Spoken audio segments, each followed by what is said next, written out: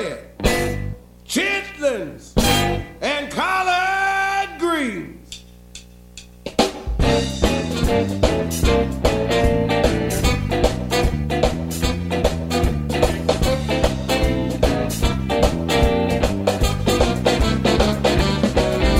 Cornbread, chitlins, and collard greens.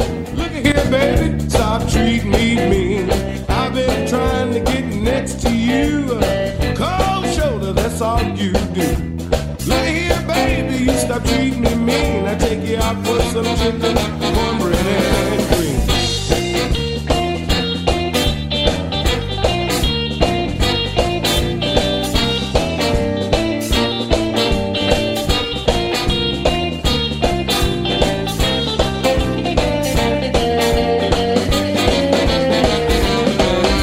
Cornbread, chitlins, and greens sound good. Take you out to my neighborhood. Show you I know my way around. We can go dancing downtown. Now look here, baby, you start treating me mean. I take you out for some chitlins, cornbread, and greens.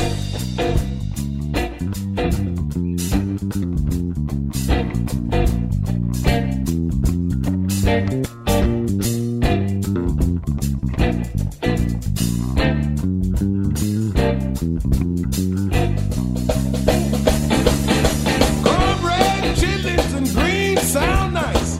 Pick you up on Friday night, baby. Go dancing downtown, honey. Show you I know my way around. Look here, baby, you stop treating me mean. I take you out for chicken, cornbread, and greens. Cornbread and chitlins, yes, and collard greens. Say, look at here, baby. Baby, won't you stop treating me so mean? Now look at here, baby, you stop treating me mean. I take you out for some chicken, cornbread, and greens. Cornbread and chicken, baby, and collard greens. Ah, look at here, baby. Honey, stop treating me mean. Yeah, look at here, baby, you stop treating me mean. I take you out for some chitlins, cornbread, and greens.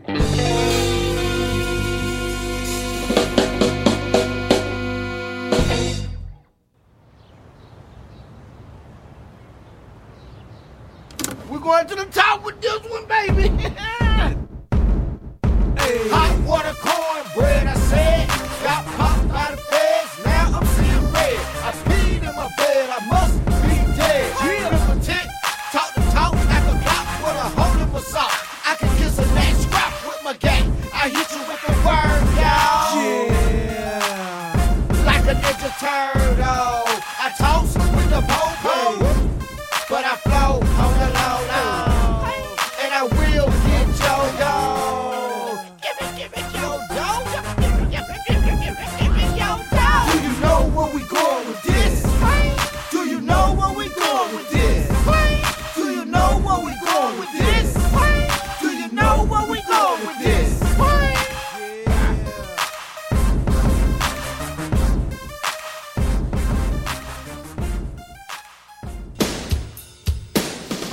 Would you be able to survive a zombie apocalypse?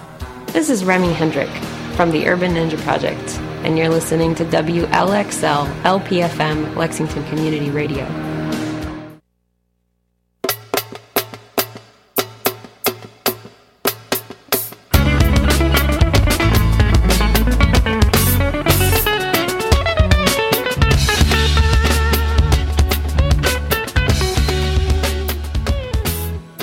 Good afternoon. It's 2 o'clock on Tuesday. You're on WLXL LPFM, and you're listening to Hot Water Cornbread Kentucky Food Radio. We're here with your hosts, Weta Michael and Rona Roberts. And I'm Chris Michael, and we're here in the studio. Here's Rona. We have a special person, and he gets to speak in a minute, but he gets really introduced a little bit later. We love having guests. We love having really interesting and good guests like we have today. So we like to start with asking what was the best bite or sip that people had this week. And I have to say, we've let this this idea expand so that sometimes we have 2 or 3 each. Last week, Chris owes us one because last week he had nothing. I'm going to not make him go first so he has time to think. I know. I've got something. Oh, go first then, please. Please go, Chris. We went to a little restaurant up in Cincinnati, and we had some awesome ramen. Awesome ramen. Awesome ramen. What was in it? It's called Kwan Hapa, the restaurant. It's up there and over the Rhine. Let's see. I had a ramen. I had a dry ramen with just a little bit of broth in it. It had a miso cooked pork and poached egg. And that was really good. And then our daughter Willa had ramen with beef and just a pretty traditional ramen, beef and miso and egg. They do a nice job. And they have all kinds of, and they have something on the menu which I haven't seen very often. They have a Filipino dish called balut. I love balut. We didn't get. You didn't have? I do love balut. And my Filipino friend texted me and said, "You should have gotten a balut." It tastes like chicken soup with a little duck. Don't tell anybody what it is, and if they go to the Facebook page and put on there what balut is. All right, everyone can guess. Okay, you get a T-shirt if you go, but don't look it up, people. They're out there. Oh, they're out there looking it up. Darn it! Shoot. Let's see. Okay, anything else from the ramen place? Tell us the name of the restaurant again. Tell them. I had okonomiyaki. Okonomiyaki, which is the Japanese egg. It was good. Pancake. It was quite good. It's a little bit sweet. Yeah. And they have several different flavors of that. They have roll your own spring rolls, and which we did. Good. That was fun. It's an anime, Japanese. It felt like you were in Tokyo a little bit. Anime playing on the TV. Yeah. Lots of sake And so someone will post the name of this wonderful restaurant. It's called Kwan Hapa.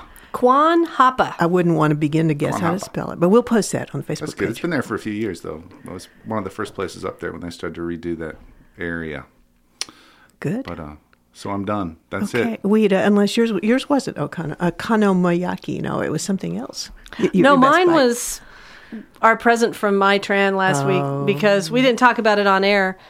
For those of you who missed last week, we did have a wonderful guest, Mai Tran, who's escaped Saigon in 1975, and she brought Rona and I these little containers of candied hibiscus flowers. It's one of the most incredible things I've ever eaten. It was so delicious. And then she came to dinner on Friday with Bridget and her husband Michael and brought me all the syrup. Oh, sorry, Rona. I got a little jar too. Did you get a little jar of syrup? Did. Oh, that's right. She had yours. Did, yes. Yeah. I had syrup and you didn't. So when Wida says came to dinner, she means at Holly Hill Inn where there was Vietnamese menu all weekend. That's right. And someone posted on Facebook that it was one of the best meals of her life. Oh, good. Jenny Williams, a friend and a person who knows a lot about food and eats in a lot of places, said she had just finished one of the best meals of her life. Oh, great. I thought the flavors were great.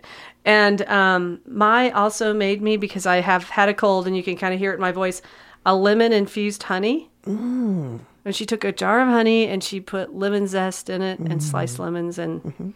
No bourbon. No bourbon. I've given up alcohol for Lent. Oh. So far, I'm doing okay.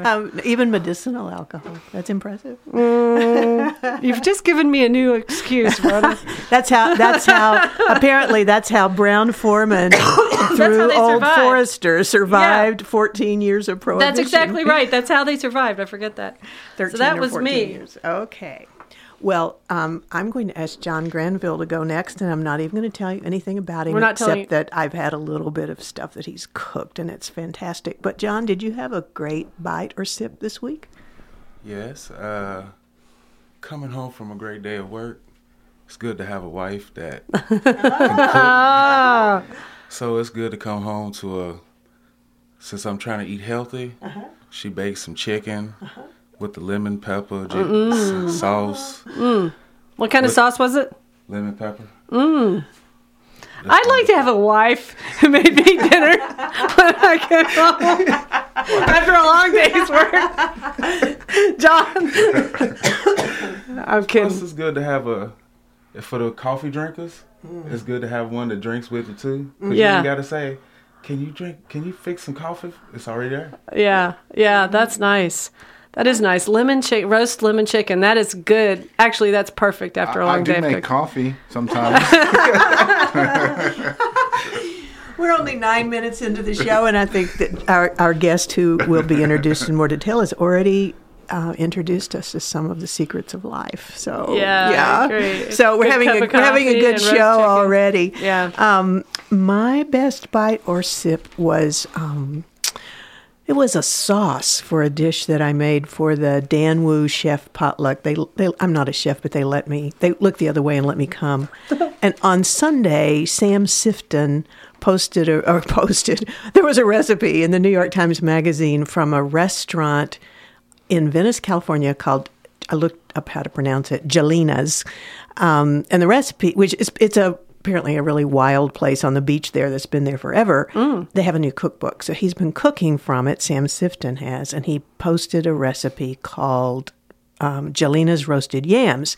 And the yams, he had them roasted in honey and some spice, some tangy stuff. I used sorghum, but the sauce was so good that I ended up standing over the sink and just sort of eating it with a spoon. And it was nothing but Greek yogurt and a lot of lime juice and a little bit of olive oil. And, and added to the top of these roast sweet potatoes, which are roasted with their skins on until they're very dark. And I used little tiny fingerling ones I hadn't known how to use that had come in my CSA basket from Elmwood. So that was my best bite. Really good. Yes. And I think I've already posted that recipe. Fingerling roast sweet potatoes with sorghum and lime Greek yogurt. Oh, that sounds damn good. It's so good. Darn good. Yeah. Yum, yum, yum. Yum, yum. All right, so let's identify ourselves and who we are. You want to do that, Chris? Or play a little song, Chris, and give us a station break and do a station ID for us. WLXL LPFM, Lexington. We'll be right back after this. Ooh, Melba, here come the coal man, and he keeps some good vegetables. Ooh, let me call him. The radar. Hey, girl. Ooh, Catrice, come on. Here Girl, I gotta get some okra tonight. Oh, some corn and some snap Y'all got peas. some collard greens, Blueberry. I'm gonna get some blueberries. The green banana, I don't know about all that. I'm gonna make some pies too. Make sure you bring some out, baby. Okay. All right. Yeah, mustard greens, I don't know about the mustard greens, but I don't know. We gotta go find out.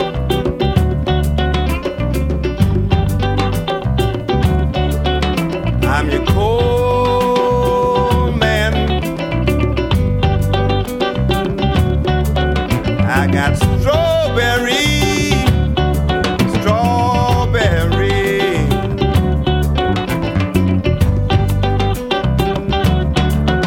I got fresh peas. I got good looking ears of corn. I got the homemade drink, Grayling soup. I got some okra, yeah, okra.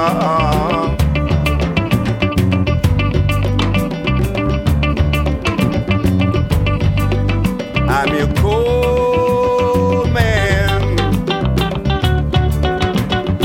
Hi, welcome back to Hot Water Cornbread. I'm Weta Michael, and you're listening to WLXL 95.7 in Lexington, Kentucky. I'm here with Rona Roberts, my co-host, and Chris Michael, our master of ceremonies.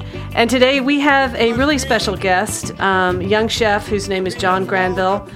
Chef Granville's from Lexington, and he's been cooking professionally for 15 years. And I'm really proud to say he's been on my staff at Smithtown Seafood from day one. He opened the restaurant with us. He just got a promotion. Yay! And he's an exemplary chef. And so we're really, I'm really happy to have him on here. Thank you. Yeah, say something, John. Say a big hello to everybody. How is everybody today? And, one of the things that we were talking about on the way over here was what caused you to think about cooking. What caused you to walk in the front door of Smithtown? I mean, you had a job at the time that you kind of liked. And, but you, from day one, you wanted to know more about cooking and go into it. And why? I'm I like to expand my horizons. And the job I was at prior to Smithtown, it was simple, something you could teach anybody. And I like to expand the horizon, set a bar that most people look at and say no. Yeah. I think that's very true about you, actually. I like to go outside the box. You do like to go outside the box. I love that about you. So tell me, like, who in your life, what inspired you to like to cook? Well, my grandmother, my mother. We like grandmothers and mother. Let's start with your grandmother. What was her name? Lula Mae Hayden. Lula Mae Hayden. Yes, ma'am. She was from Bracktown, Kentucky. Lived on Charles Avenue. She ran a nursing home, had little several private properties that she owned. But the main thing that I loved about her, that I didn't know until after her passing, was the club that she had. What was the name of this club? I never found out the name. That's one thing my mother and everybody kept. They did not want you to know. No, because every time you go into the back of her house, you always see the bar table, the old DJ music box. Oh, seriously? The pool tables, even some of the old style liquor bottles. Oh, that is so cool. So as a little kid, you'd go back in there and the stuff would be back there. Yes, ma'am. And I just, like, she always said, get away from back there. She didn't want you to know anything about her past. She also, after the club and she had children, she turned it into a boarding home. So people who was ill-fortunate couldn't really afford the apartments or houses. Right. She rented out rooms that she had. To them. And also at the nursing home, too, right? Yes, ma'am. Yeah. We discovered that I'd gone to that nursing home a couple times.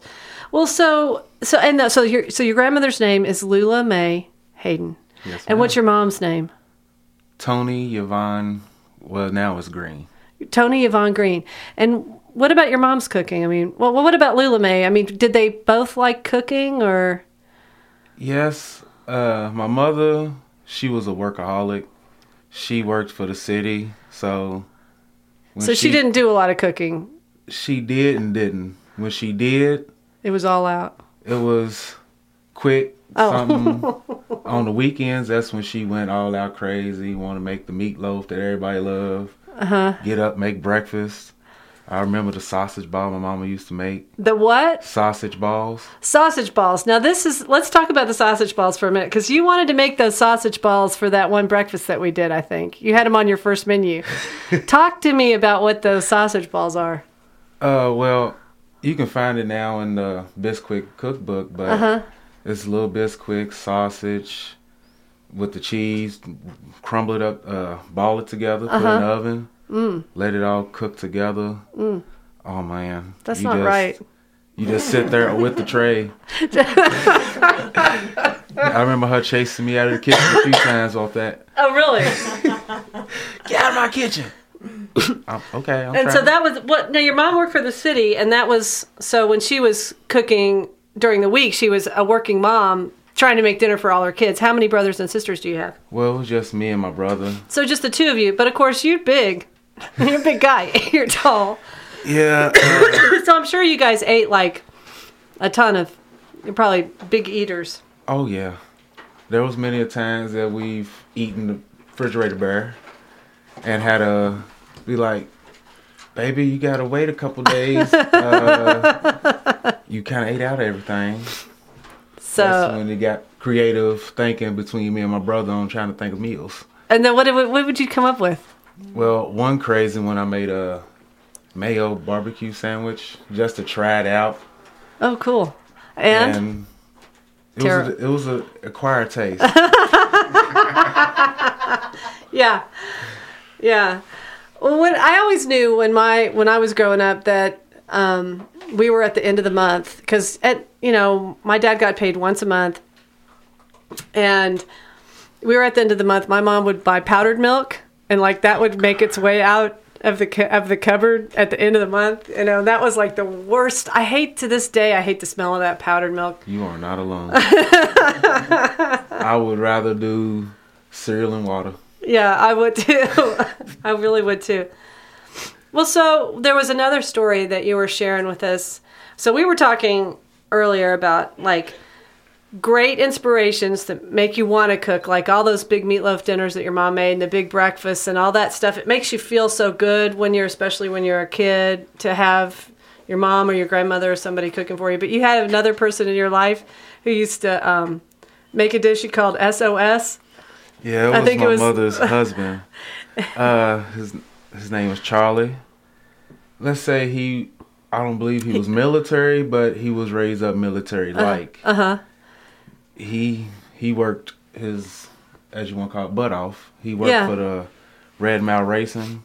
Oh, really? So, interesting. Did he work on the track or? No, he worked with the horses, actually. He was part trainer, and he raced some of them. Oh, wow. So he was a jockey, too. Yes. He was.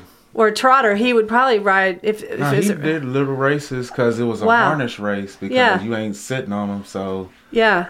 I remember seeing pictures with him. He had my little brother. Really? I wasn't a horse person, so. They kind of freaked you out a little. No, the smell. You have a sense of yeah, I get that. So anyway, Charlie did some of the cooking at home. Yes, ma'am. But did you get along pretty good with Charlie?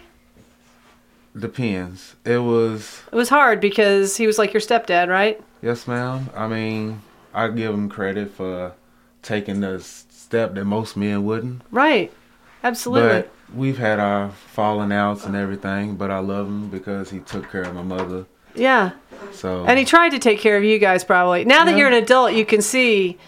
Yeah, I've seen all the ups and downs and how hard it is, right? Oh, yes. But tell me about Charlie's like signature dish there. Well, before Mama cooks, he'll make a pot at the end of the week, whatever meat, get some noodles together, just throw it all in the pot, say, here's dinner. Yeah. What is that? I just call it goulash. Well, I have to I'm laughing because I make a dish called gamish. I mean, it's famous. Chris will attest to the fact that my gamish is famous. I do the same thing at the end of the week. I'm very sad to confess. But anyway, this lovely goulash, a.k.a. SOS, Charlie's SOS plate, it inspired you to begin to cook, right? Because you didn't want to eat too much more of it. No. I asked, when I got of age, I asked my mama, is it okay if I start cooking? All right. She let me cook. Now, I had my one grease fire ever in life. I put it out. I told her about it. She said, okay, at least you cleaned up your mess. Now you learned your lesson. Yeah. I said, oh, yes. No hollering. Don't say. That's good. And after that, I just been more cautious of what's around me. Yeah. And be careful of my grease levels back then. Yeah. But what caught fire? I was cooking bacon in a smaller skillet. Something too small for the bacon to reach over. Trying to be quick. When Mama got home, she said, leave my kitchen alone. So I just tried to cook something real quick. Didn't work. Or it worked too well. Yeah.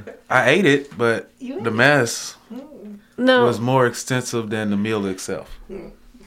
Well, we're talking to John Granville. He's a chef sous chef at Smithtown Seafood. He's been a professional chef in Lexington for 15 years. And we're listening to a little bit of his personal culinary story. But Rona is going to jump in now, and I'm going to share my mic with you, John, because Rona has some different. I'm You're good. I'm still going to be talking less yet, and we're going to let you. You can keep your germs over there. Okay, I'll keep my. Yeah, that's actually a good point. So, this in February, which is Black History Month, we have asked of ourselves that we learn more about the impact of Black people on our cooking, but especially of Africa and African foods and how they've made their way into North American cuisine across a few hundred years. So we have we've talked about some of the famous local cooks in Kentucky. We've talked about some of the Black chefs in the White House. We may get to a little bit more of that today. But one of the things that caught my attention this week is a book by Jessica Harris. She's an African-American historian of African-American food, and she has written several books. The one that I read this week was called The Comfort Table, And The welcome table. I'm sorry, the welcome table. You're right, the welcome table. And she, in there, does many things. But one of the things she does is she identifies 7, I think she calls them tendencies. 7 culinary tendencies that traveled from Africa to America and are emblematic of African-inspired cooking in the United States. So I wanted to run these by the 3 people in here who cook and deal with food for a living and see if they ring true and see if they bring to mind any present-day examples from your menus or your home cooking. And the first, which I think is one of the hardest ones, she starts with the preparation of composed rice dishes. I did not know what a composed rice dish was until later she says, like Hoppin' John. So that's the first thing she says is a tendency of African-inspired cooking that we have now in the United States and would not have other than for Africa. So does that ring any bells? It does for me. John, does it for you? I'll talk about a dish that I make a lot called Country Captain, which is sort of a chicken curry, and it has bacon in it. And then sometimes they might put pineapple on the top or green onions or toasted almonds. But there's another really famous example that I grew up eating with my mom. But my mom's was from Wyoming. My parents moved to Kentucky from a little town in Wyoming. But this dish was something that was very prevalent in the 1950s across the Midwest. So it's like a Midwestern housewife dish called, in Wyoming, it was called Pikes Peak, because Pikes Peak is this famous, mountaintop. Here it might be called something different. We might call it chicken fricassee, but you take a bed of rice and put cream chicken on top. And then you put a whole bunch of different toppings on that. And that was one of her signature dishes that we ate my entire childhood. So anytime that you have, you might think of another famous one from New Orleans, red beans and rice. Yeah. On Fat Tuesday, the dish that we made that was rice-based. The jambalaya. Jambalaya is another classic one from the Deep South. Jambalaya is what she's talking about when she's talking about composed rice dishes coming over. Chris, you got any in your... Well, no, being of northern, Germanic heritage, we didn't really do rice very much when I was growing up. Noodles, we did a lot of noodles. My grandmother made spätzle. A lot of, bring back a goulash. We did goulash, which, like a beef stew with noodles. But rice, never, very occasionally we had rice as a side dish, but it's funny, we didn't really do rice. I think one of the interesting ways you can see it coming into modern culture, and I don't know if you had this, but, I'm older than you, okay? I'm way older than John by 20 years, okay? But I wouldn't say that, but... Well, it's unfortunate, but that's just the way, that's how old I am. I'm going to have to live with it. But when I was a kid, electric skillets were just coming on the market, and it was a big deal to have, and my mom did tons of cooking in her electric skillet, one of which was called Spanish rice. Do you remember this, Rhonda? Oh, yeah, we would have minute pork chops, the little tiny ones, and she'd fry them, and then it was like tomatoes and a slice of green pepper and a slice of onion and cheese and over rice. And did you ever hear of rice-a-roni? The San Francisco treat? That's sort of an example of how all of this begins to come together. It's interesting. Now, we had rice-a-roni. Of course you did, because your mother loved convenience foods. We had lots of boxes of things. Yeah. Well, you can thank Africa for that. Okay, great. Let's try another one. I'm afraid this is a pure gimme. The creation of various types of fritters. What on earth could we say that we eat that might be fritter-like? I would start, my offering would be hush puppies. Start there. Yeah. What do you think, John? Well, I started eating this more at work when we used to have them as the cod fritters. Oh, yeah. Oh, yes. And that actually probably is very African because it was a ground fish. We were making, and that's a takeoff of a salted cod, but we were using fresh cod, I believe. Yeah. Yes, ma'am. Yeah, the cod fritters. And we do an okra fritter. I mean, I don't know. I've made, we have another one that we do, artichoke fritters. That's a very classic one. I think I've probably made every fritter known to mankind. I'm trying to not go too wild because fresh corn fritters is something that you grew up with. A creamed corn fritter. Fresh corn fritters, they were more like a pancake than a nugget. But yeah, I remember growing up with them too. Yeah, me too. And like chicken croquettes kind of Right. would be maybe follow along those lines. You ever had salmon croquettes? Do I? You got to speak into the I'm mic. sorry, salmon croquettes? Yeah, have you? Do you make salmon croquettes? I don't, but my wife does. She won't let me learn that. Ooh, I love salmon croquette. I'm like a salmon croquette freak. Oh, I am too. Are you really? Oh, yes, ma'am. Get that recipe. We need to put that on the menu. I'm trying. She literally fights me to get me out of the kitchen. What's Why? her first name? Can we know her first name? Vanessa. So, was she like, she doesn't want to become famous for Vanessa's salmon croquette? The next time I see Vanessa, I'm going to be like, "Oh, hey, Vanessa, how about those salmon croquettes? What do you do to those?" I'll just engage her in a little casual conversation. Then we'll start working the recipe up. Yeah, I'm trying because if she cooks, she makes sure I'm busy. Mm-hmm. She'll say, "John, can you do this? Can you do this?" And I'll say, "I'm done," but I'm finally wind up in the kitchen. Here go a croquette missing.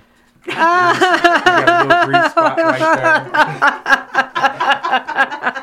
there. Here, taste this. I already did. It's good.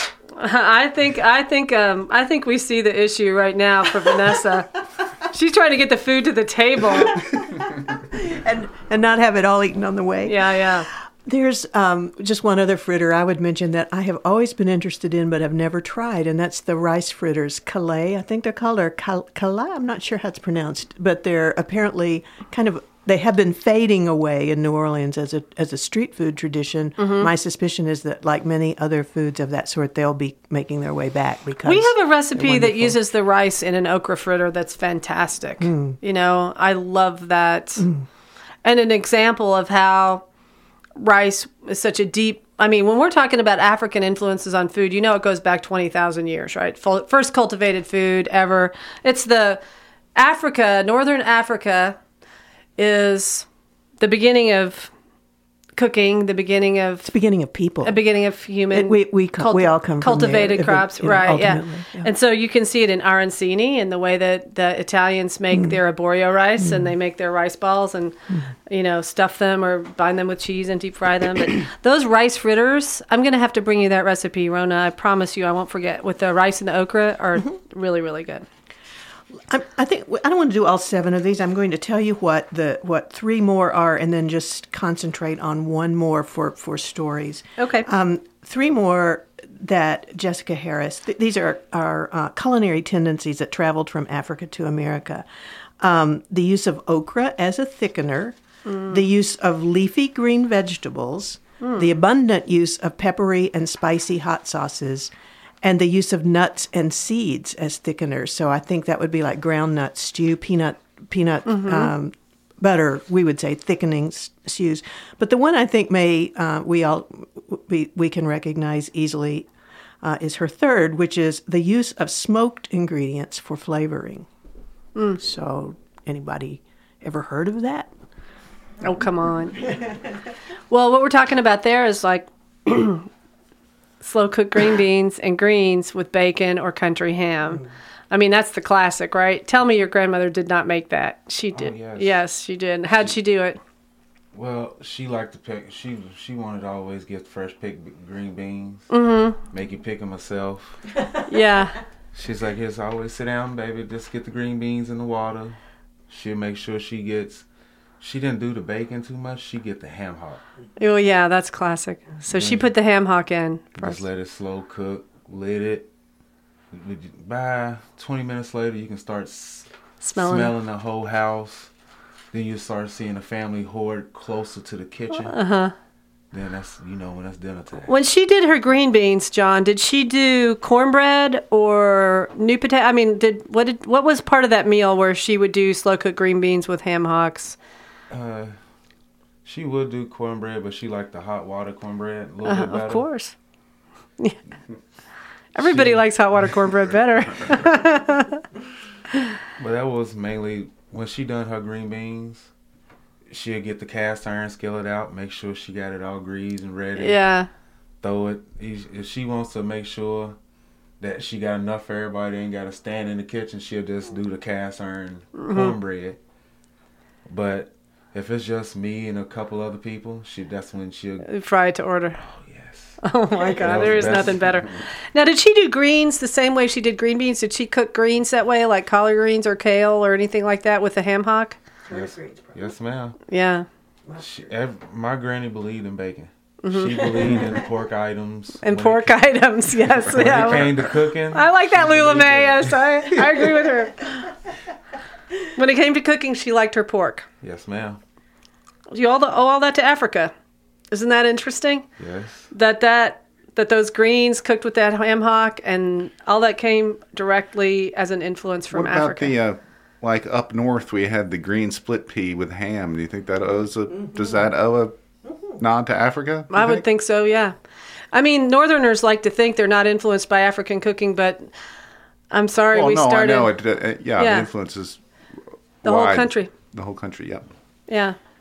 And one of the ways that it does that I had not really realized, according to Jessica Harris, is that when the railroads came on, I knew about the Pullman, the porters having like the best jobs that African Americans could get for a while were porters on railroads, and those people were able to make enough money to support families well and so forth. But I did not know about cooking on these trains. And fabulous. 52 of the 61 railroads operating in 1919 were the kitchens were run by African American people, and all the food was cooked, invented, cooked, prepared. And so what happened was that food traveled around the country. Those railroads were bringing food all over the place. And she says, and similarly, whatever food people would encounter, these cooks would encounter when they were traveling, they'd bring those back into their own homes.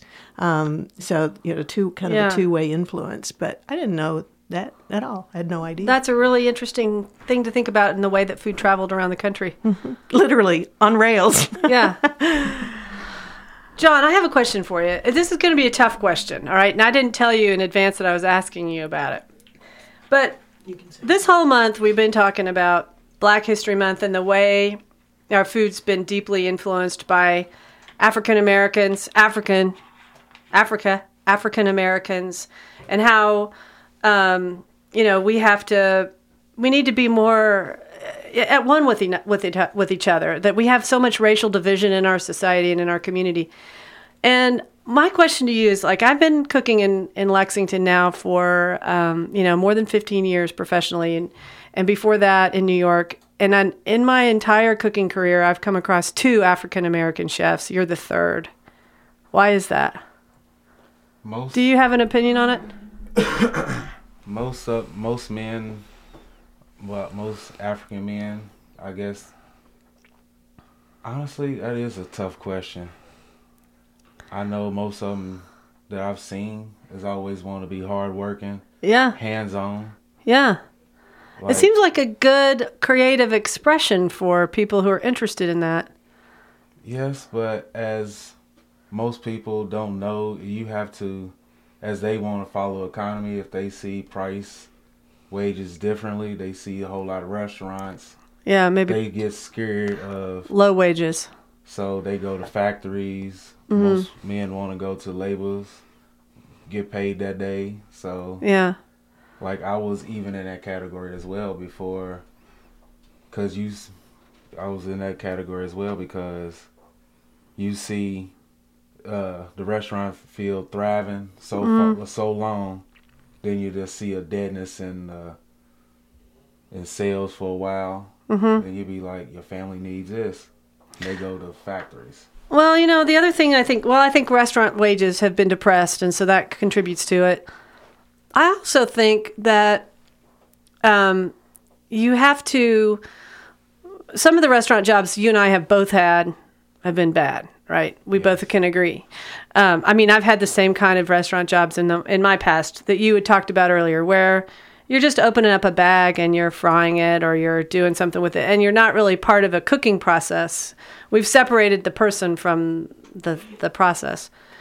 And I think one thing that concerns me, and I don't know how to reach out, but I hope that you can inspire young people to give it a try, is so much of your culture is expressed through cooking.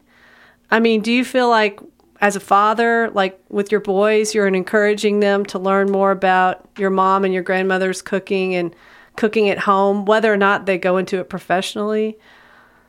Yes, ma'am. I have my youngest son. He loves to be in the kitchen with me. I'm trying to teach my oldest, but he's more into the ladies now. So it's kind of cooking is a great way to get into the ladies. Yeah, I have to just say that. I'm trying to teach him that, but he's kind of still diverting away from that concept. To way to a woman's heart is through the belly as well. Yeah, through the care and concern of preparing a good meal. Look at you, everything you've talked about Vanessa and how she cares for you with her cooking. You know, he can show that to a young lady. Yeah, I'm trying, but my youngest one, yeah, he's right there. Yes, ma'am. Well, I see him a lot too. He loves the kitchen. He loves hanging out with you at work. All right. Well, you have been listening to John Granville, and this is Hot Water Cornbread. I'm Weta Michael. I'm here with Rona Roberts and Chris Michael. It's 95.7 WLXL, and take a little break. Listen to a little music for a minute. Put your bad self. Say it loud.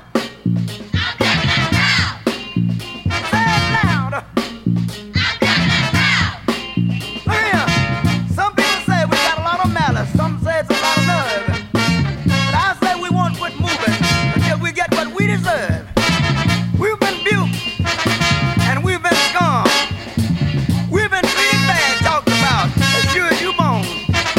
But just as sure as it takes 2 eyes to make a pair, brother, we can't quit until we get our share. Say it loud.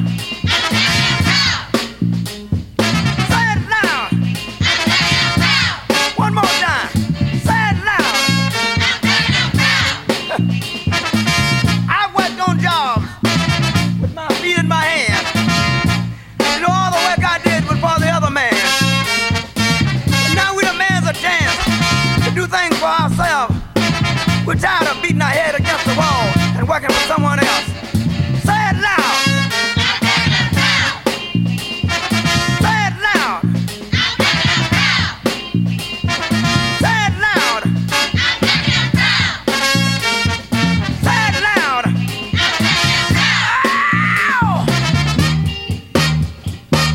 Ooh, you're killing me.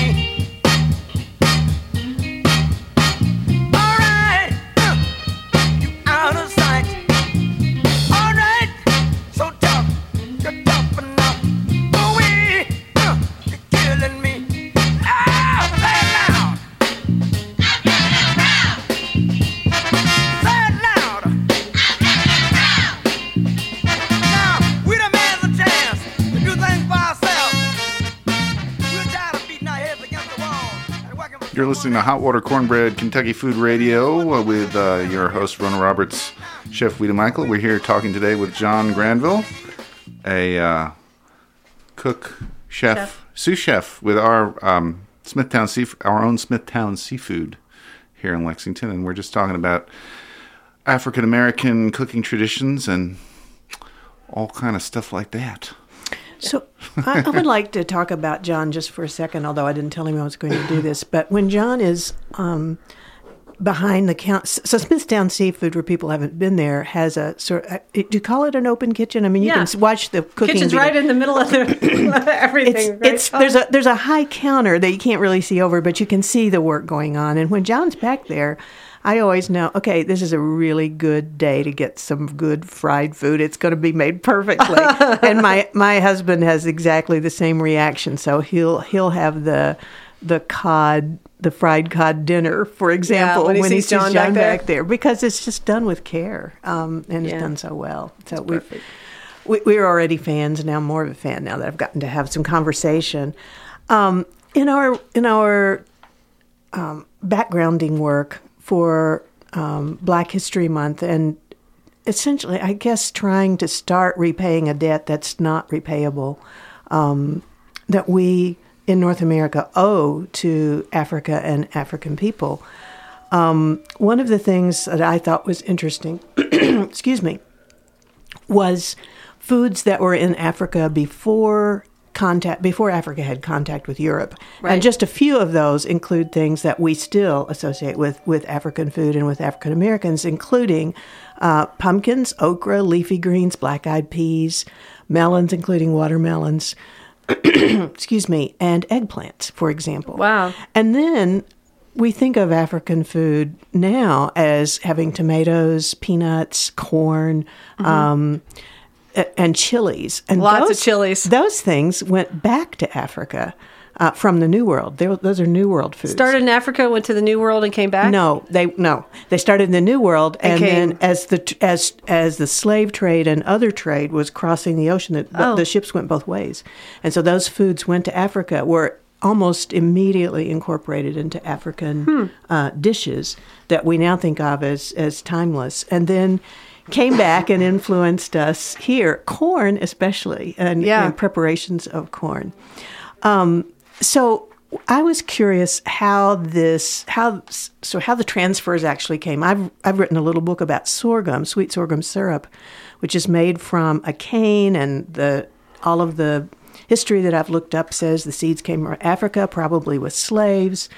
And Jessica Harris says, probably not. She says that, and just think about this. Just think about what we know about what happens when a person is captured, taken away from their home, taken to the coast with nothing, no preparation, no time to grab seeds. Well, and the way they were shipped. Yes. And they're held in those so-called castles before. Anyway, she says, she says, just to make it clear, most likely seeds from African foods came over intentionally with the people who owned the slave ships because they were trying to figure out how to feed slaves in the New World, and they wanted food that was familiar and food that was nurturing and food that people would know how to grow. Right. There's no proof of that she offered, but that just begins to open a whole new kind of area of inquiry for me about how did this happen, and how do we not know more about how it happens. There's so much we don't know more about, and one of those things that we've learned about this month, Weta and Chris and I, in looking at our debt to Africa, is about black chefs in the White House. Yeah. And some were famous, and I just didn't know it. And some, I think, were fairly obscure, but made huge contributions. So we just got some. She's got some good stuff. We've got two more. We started with Hercules, who was George Washington's enslaved chef. We had a great show on Hercules, and James Hennings, who was Thomas Jefferson's enslaved chef, who he took to France for 3 years, who was probably America's first French-trained American chef. So really fascinating stories they had. And then there are two women that were very influential. One was Vivetta Garre. She worked for President Truman, and she actually worked for President Truman's mother-in-law's family, starting in 1928. And the interesting story was President Truman's mother-in-law, Bess's mother, refused to come to the White House unless Vivetta came with her.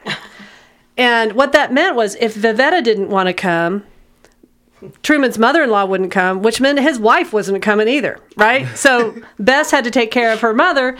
So Vivetta came to the White House. At first, when the Trumans came to the White House, the cooking was all by a French chef, and it just didn't appeal to them at all, and he couldn't hardly eat any of the food. And Vivetta had cooked almost all of his meals since 1928. So she came, she trained all the White House cooks to cook for President Truman, and she brought Mrs. Wallace and cared for her, and then she cared for the Truman's daughter, Margaret Truman, when she was a singer and into show business, and Vivetta would travel with her. She was the only the person that President Truman trusted to travel with his daughter to make sure nothing happened to her. So the thing I loved about her story, she once served watermelon pickles and strawberry shortbread at a state dinner for Winston Churchill. And everybody was aghast. I think that sounds delicious. I love watermelon pickles. But one of the most influential White House chefs was a woman named Zephyr Wright. Zephyr Wright worked for President and Lady Bird Johnson, and she's credited with inspiring LBJ on the Civil Rights Act of 1964. I wanted to read this quote from her. So Lyndon Johnson was a senator at first, and he wanted her to travel with him to Austin, and from where they lived in Texas. They lived out on this big ranch, and she finally said he asked her, and she said, "No, I'm not going to travel to Austin with you." And this was her quote. And Sammy was her husband. Sammy was his driver. "When Sammy and I drive to Texas, I have to go to the bathroom like Lady Bird or the other girls. I'm not allowed to go to the bathroom. I have to find a bush and squat. When it comes time to eat, we can't go into restaurants. We have to eat out of a bag. And at night, Sammy sleeps in the front of the car with the steering wheel around his neck while I sleep in the back. We are not going to do it again." This is what she told LBJ. And fast forward to his presidency, she witnessed him sign the Civil Rights Act of 1964, and at the ceremony, he gave her the pen that he used to sign the act, and he said, "You deserve this more than anybody else." And so she's really he thought the world of her. She was